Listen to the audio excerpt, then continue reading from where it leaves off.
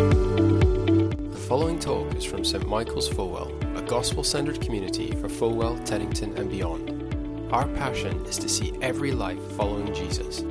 For more information, visit our website, stmichaelsfulwell.co.uk. We are going to turn to the part of our service where we look at God's Word together.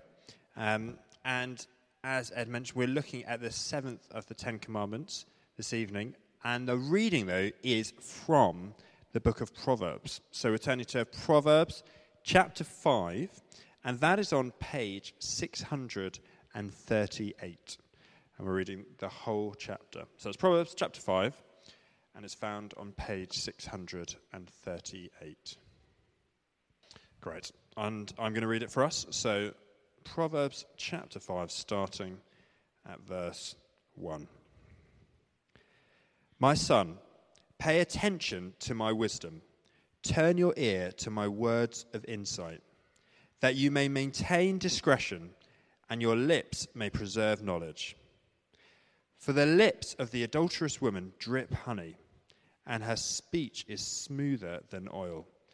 But in the end, she is bitter as gall, sharp as a double-edged sword. Her feet go down to death. Her steps lead straight to the grave. She gives no thought to the way of life. Her paths wander aimlessly, but she does not know it. Now then, my sons, listen to me. Do not turn aside from what I say. Keep to a path far from her. Do not go near the door of her house, lest you lose your honor to others and your dignity to one who is cruel. Lest strangers feast on your wealth and your toil enrich the house of another. At the end of your life you will groan when your flesh and body are spent. You will say, how I hated discipline, how my heart spurned correction. I would not obey my teachers or turn my ear to my instructors, and I was soon in serious trouble in the assembly of God's people. Drink water from your own cistern, running water from your own well. Should your springs overflow in the streets, your streams of water in the public squares? Let them be yours alone, never to be shared with strangers. May your fountain be blessed, and may you rejoice in the wife of your youth. A loving doe, a graceful deer, may her breast satisfy you always. May you ever be intoxicated with her love.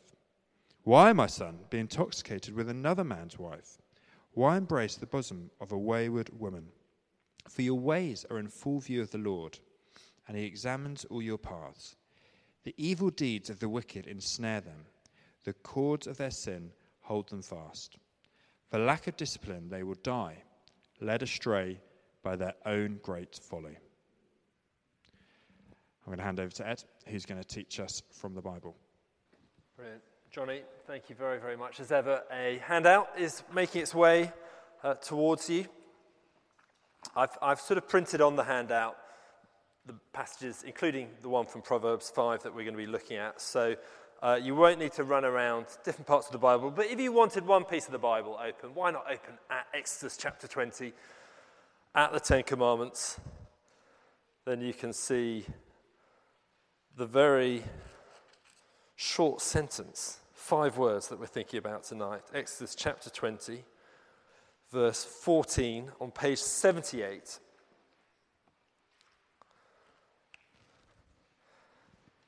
Here are the 5 words.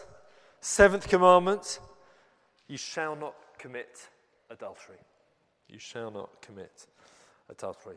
Let me pray and ask for God's help as we come to this massive, massive area of thinking about sex, of marriage. So much that the Bible has to teach us on this. Let's pray for God's help over these next 20 minutes or so. Heavenly Father, thank you so much for your word, that your word speaks into this huge area of our lives, of sex and singleness and marriage. Lord, your word teaches us that you have made us male and female, you have made us sexual beings, And your word also teaches us where all this points, ultimately. So, Lord, we pray this evening that you might help us to honour you in this whole area of our lives. Lord, help us to see your ways as being good ways. Lord, help us perhaps particularly this evening to know your grace in our lives. And would you transform us by the power of your Spirit? In Jesus' name we pray.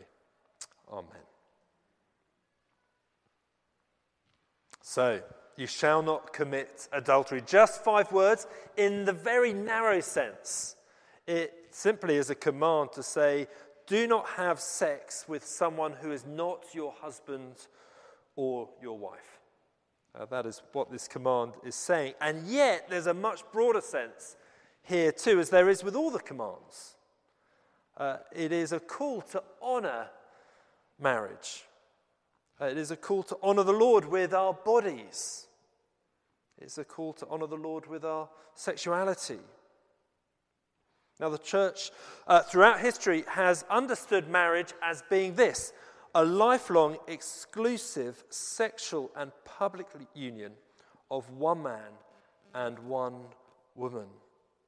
And the Bible teaches that sex is exclusively for marriage.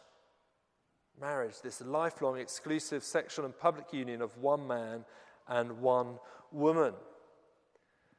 And we might hear that, certainly our world would hear that today and think, well, that seems at best rather old-fashioned, a little bit quaint, at worst actually quite dangerous. But I hope we've been seeing, as we've been looking at God's commands, that God is a good God and his ways are good ways, and we'd be wise not to dismiss them too quickly. And so this evening we're going to think a little bit about, we're going to look at lots of different areas. I've given you the headings there: adultery, a way of death; marriage, a way of life; and then thinking about the meaning of marriage. It will raise all sorts of different issues. I'm very aware this is a very sensitive area to be speaking about as well.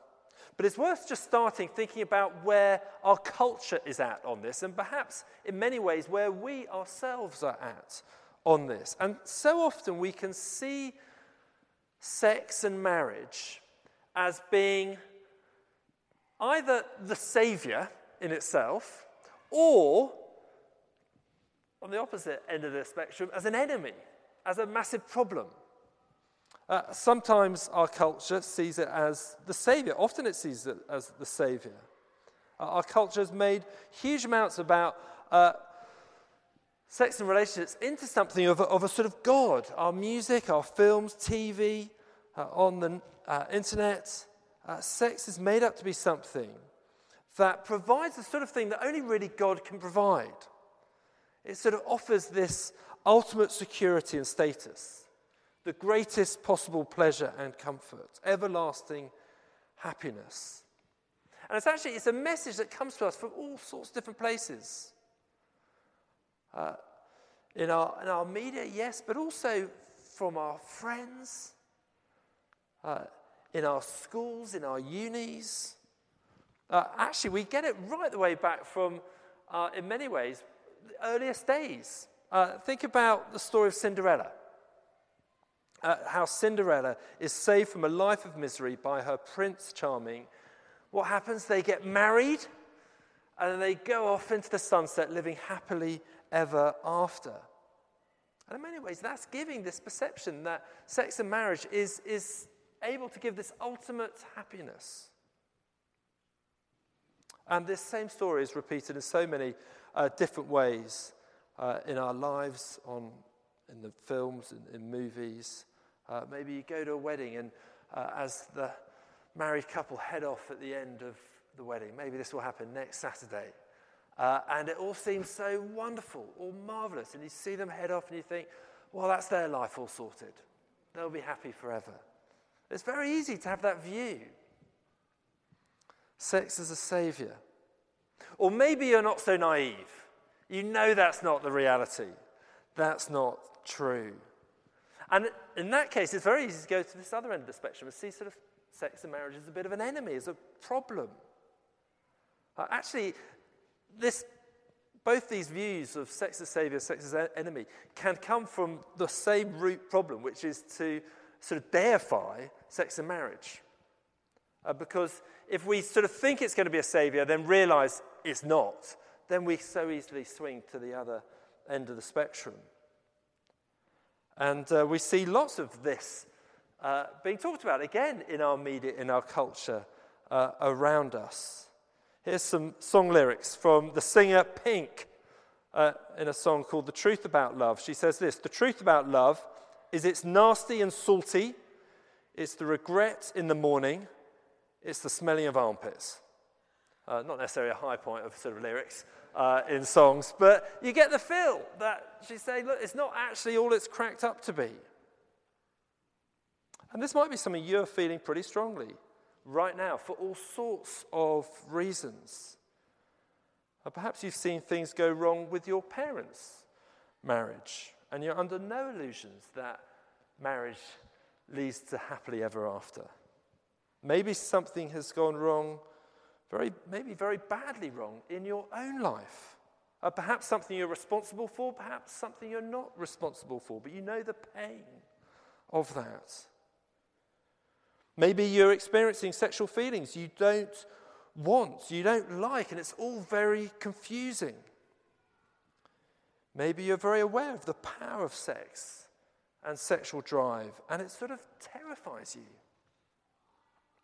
And there could be many other ways in which there is much pain in the whole area of sex and marriage, and you feel that. And so it's very easy to have a view of sex and marriage as the enemy, the saviour, the enemy. As I said, in both cases, the problem is that we deify sex and marriage. We make an idol into it. We turn a good thing into a God thing, an ultimate thing. And so what we need to do, and what the Bible helps us do, is to put sex and marriage into its right place, into its right context. And that is why there is so much wisdom in the seventh command. And there is much wisdom throughout the whole Bible. And we're going to spend a little bit of time, particularly in Proverbs 5 that Johnny read earlier. And Proverbs 5 brings us to our first heading, adultery, a way of death.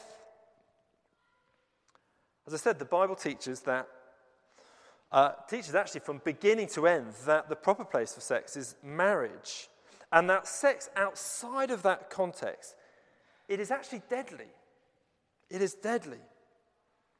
That's how Proverbs 5 describes it. These are the words of a father to a son about what it looks like to live a wise life. You might remember that when we looked at the book of Proverbs, but it can apply equally, of course, to women as to men. And let me just read again from Proverbs chapter 5, verse 1. This wisdom. "My son, pay attention to my wisdom. Turn your ear to my words of insight, that you may maintain discretion, and your lips may preserve knowledge. For the lips of the adulterous woman drip honey, and her speech is smoother than oil. But in the end she is bitter as gall, sharp as a double-edged sword. Her feet go down to death, her steps lead straight to the grave. She gives no thought to the way of life. Her paths wander aimlessly, but she does not know it.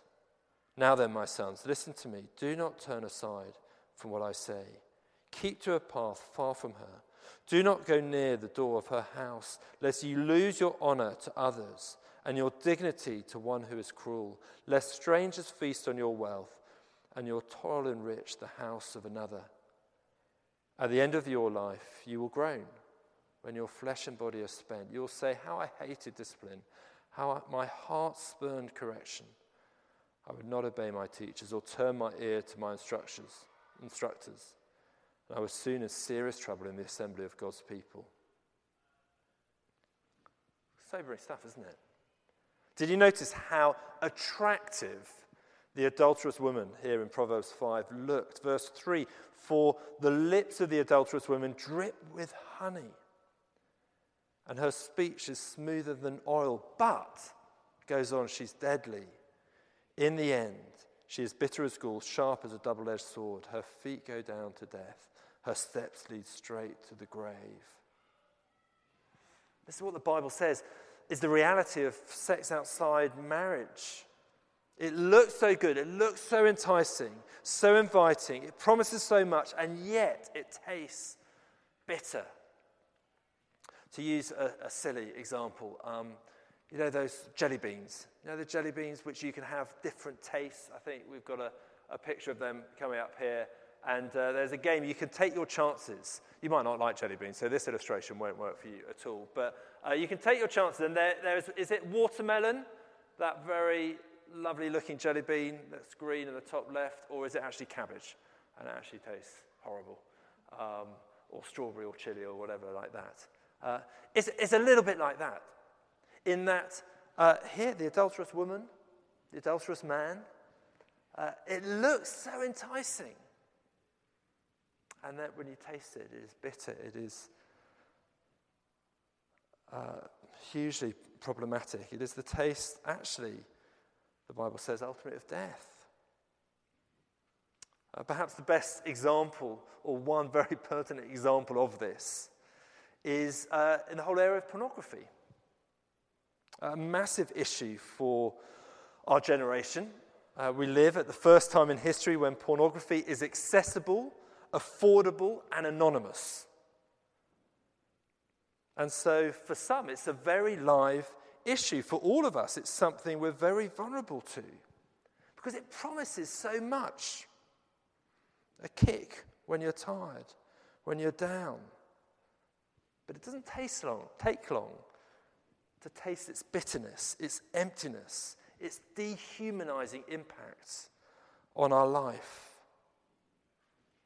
I mean, that's certainly the reality of the porn industry. Tim Chester has written a brilliant book on this called Captured by a Better Vision. It's on the other side of your handout, and you'll see it there. I really recommend this to you. And he writes this, some quite punchy stuff about the reality of pornography. The quote will come up on the screen.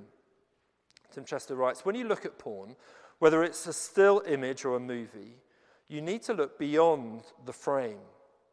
Within the frame, you see a beautiful smiling woman or a couple enjoying amazing sex. But think, what's happening outside the frame? See the film crew gathered around. See the makeup artists, the plastic surgeons, the image editors. See the drugs and the suicides. Just off screen, there are women throwing up, taking drugs, committing suicide. Look beyond the frame. See the warping of your view of sex, of your wife, of your sisters in Christ. See the damage to your relationship with God and your service of his people. See God's wrath against your sin. Look beyond the frame. The adulterous woman drips honey, but is bitter as gall. Now, I guess one area on this we might be thinking is, okay, I can see how that's the case for pornography. I can see how that's the case for casual sex, for one-night stands. I can see why we have a commandment against that. But surely, what about a stable, loving, long-term relationship? Surely there's no problem there. We live in the 21st century, don't we? But the truth is, I wonder whether that can often be the bitterest of all experiences. Because the problem is this. In sharing such a level of intimacy that sex brings, outside of the marriage covenant, outside of that public declaration to be committed to one another for life, well, you're saying, look, I'll take your body, but I'm not going to commit to you my life. And surely that's the wrong way round. That is the joy of marriage. It's this public commitment where you say to one another in good times and bad times, in sickness and in health, you will commit yourself to this other person. And it's in the context of that relationship that is the best, the safest place to share the intimacy that sex brings. So the Bible's clear. Sex outside marriage, adultery, it is deadly. It is bitter. But that's not to say at all that the Bible is anti-sex or awkward talking about sex and marriage. As Proverbs 5 goes on, let me just read again as we come on to that second point there, marriage, a way of life. See what the Bible has to say here. From verse 15, drink water from your own cistern, running water from your own well. Should your springs overflow in the streets, your streams of water in the public squares? Let them be yours alone, never to be shared with strangers. May your fountain be blessed, and may you rejoice in the wife of your youth, a loving doe, a graceful deer. May her breast satisfy you always. May you ever be intoxicated with her love. Why, my son, be intoxicated with another man's wife? Why embrace the bosom of a wayward woman? For your ways are in full view of the Lord, and he examines all your paths. The evil deeds of the wicked ensnare them. The cords of their sins hold them fast. For lack of discipline they will die, led astray by their own great folly. I wonder, do you see the depths, the passion here of the sexual relationship within marriage between a husband and a wife? This call, may her breast satisfy you always. May you ever be intoxicated by her love. That is what the Bible encourages us, to be intoxicated if we're married. In other words, to be uninhibited. There's a sense of just letting go, of being utterly free, profoundly enjoying one another. Verse 15, drink water from your own cistern, running water from your own well. You see, sex is the most wonderful, generous gift of a good God. And the Bible says that is best enjoyed in an environment of utter trust, of complete safety, where we can be totally vulnerable, not worried about what the other person might be thinking, or think of how we're performing, or not living in fear that the next morning someone will just walk away, but instead secure, committed. And the truth is, our culture has got this so badly wrong. All around us, we're led to believe that the best, most exciting sex is to be found before or outside of marriage. But the Bible says not a bit of it. It's within marriage that this can be found. But we need to be careful here, because we could very easily get into this perception that everything's perfect in marriage, the happily ever after view. And again, we need to understand marriage. We need to understand sex in its right context. And that's what takes us over the page to our final heading, the meaning of marriage.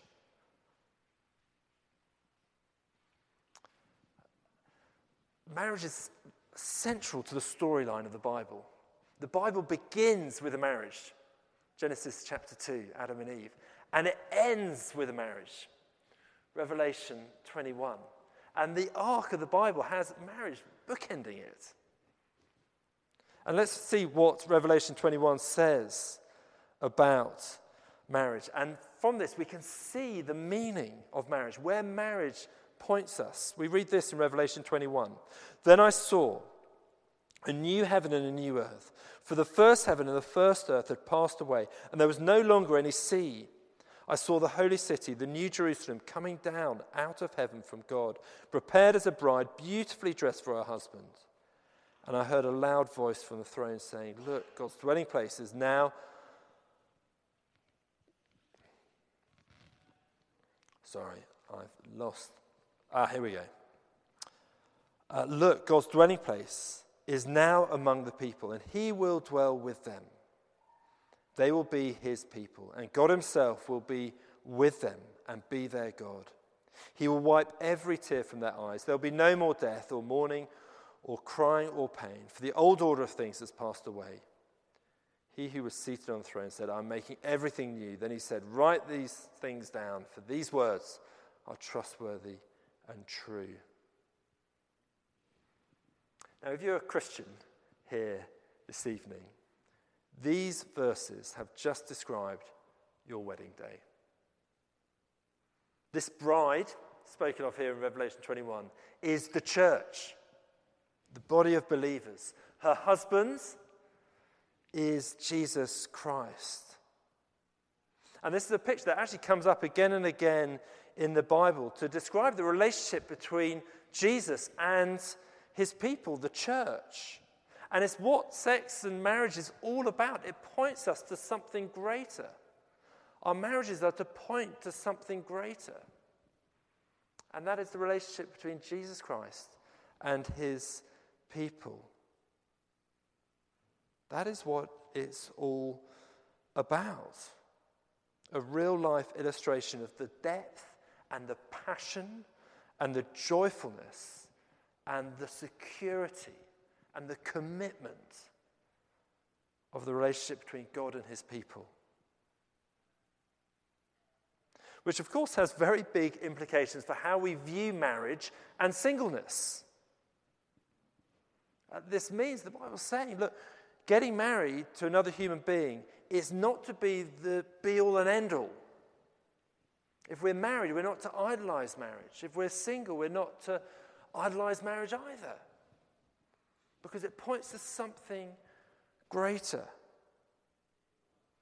It's worth thinking, what is it about our wedding day, whether we're looking back or maybe we're hoping looking forward? What is it about such a day that we would really want, desire? What is it about it that makes it so attractive?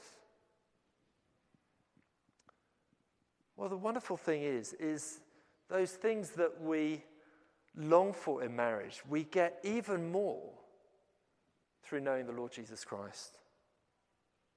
All those desires, all those hopes, all those dreams, they will be more than matched by that final wedding day.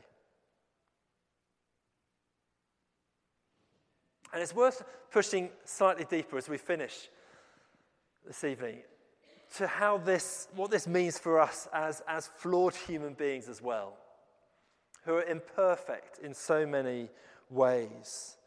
Because again, this analogy of marriage has such wonderful good news for us. One of my favorite books of the Bible is the book of Hosea in the Old Testament. And Hosea, he was an Old Testament prophet, and he had a wife called Gomer, who was deeply unfaithful to him. She slept around. Eventually, she sold herself into sexual slavery. And God speaks to Hosea to command him to go back to his wife, to literally buy her back. And in so doing, he is saying, this is how I, speaking as God, how I want to treat my people. You've got the quote there from Hosea chapter 3. The Lord said to me, go, this is Hosea speaking, go, show your love to your wife again.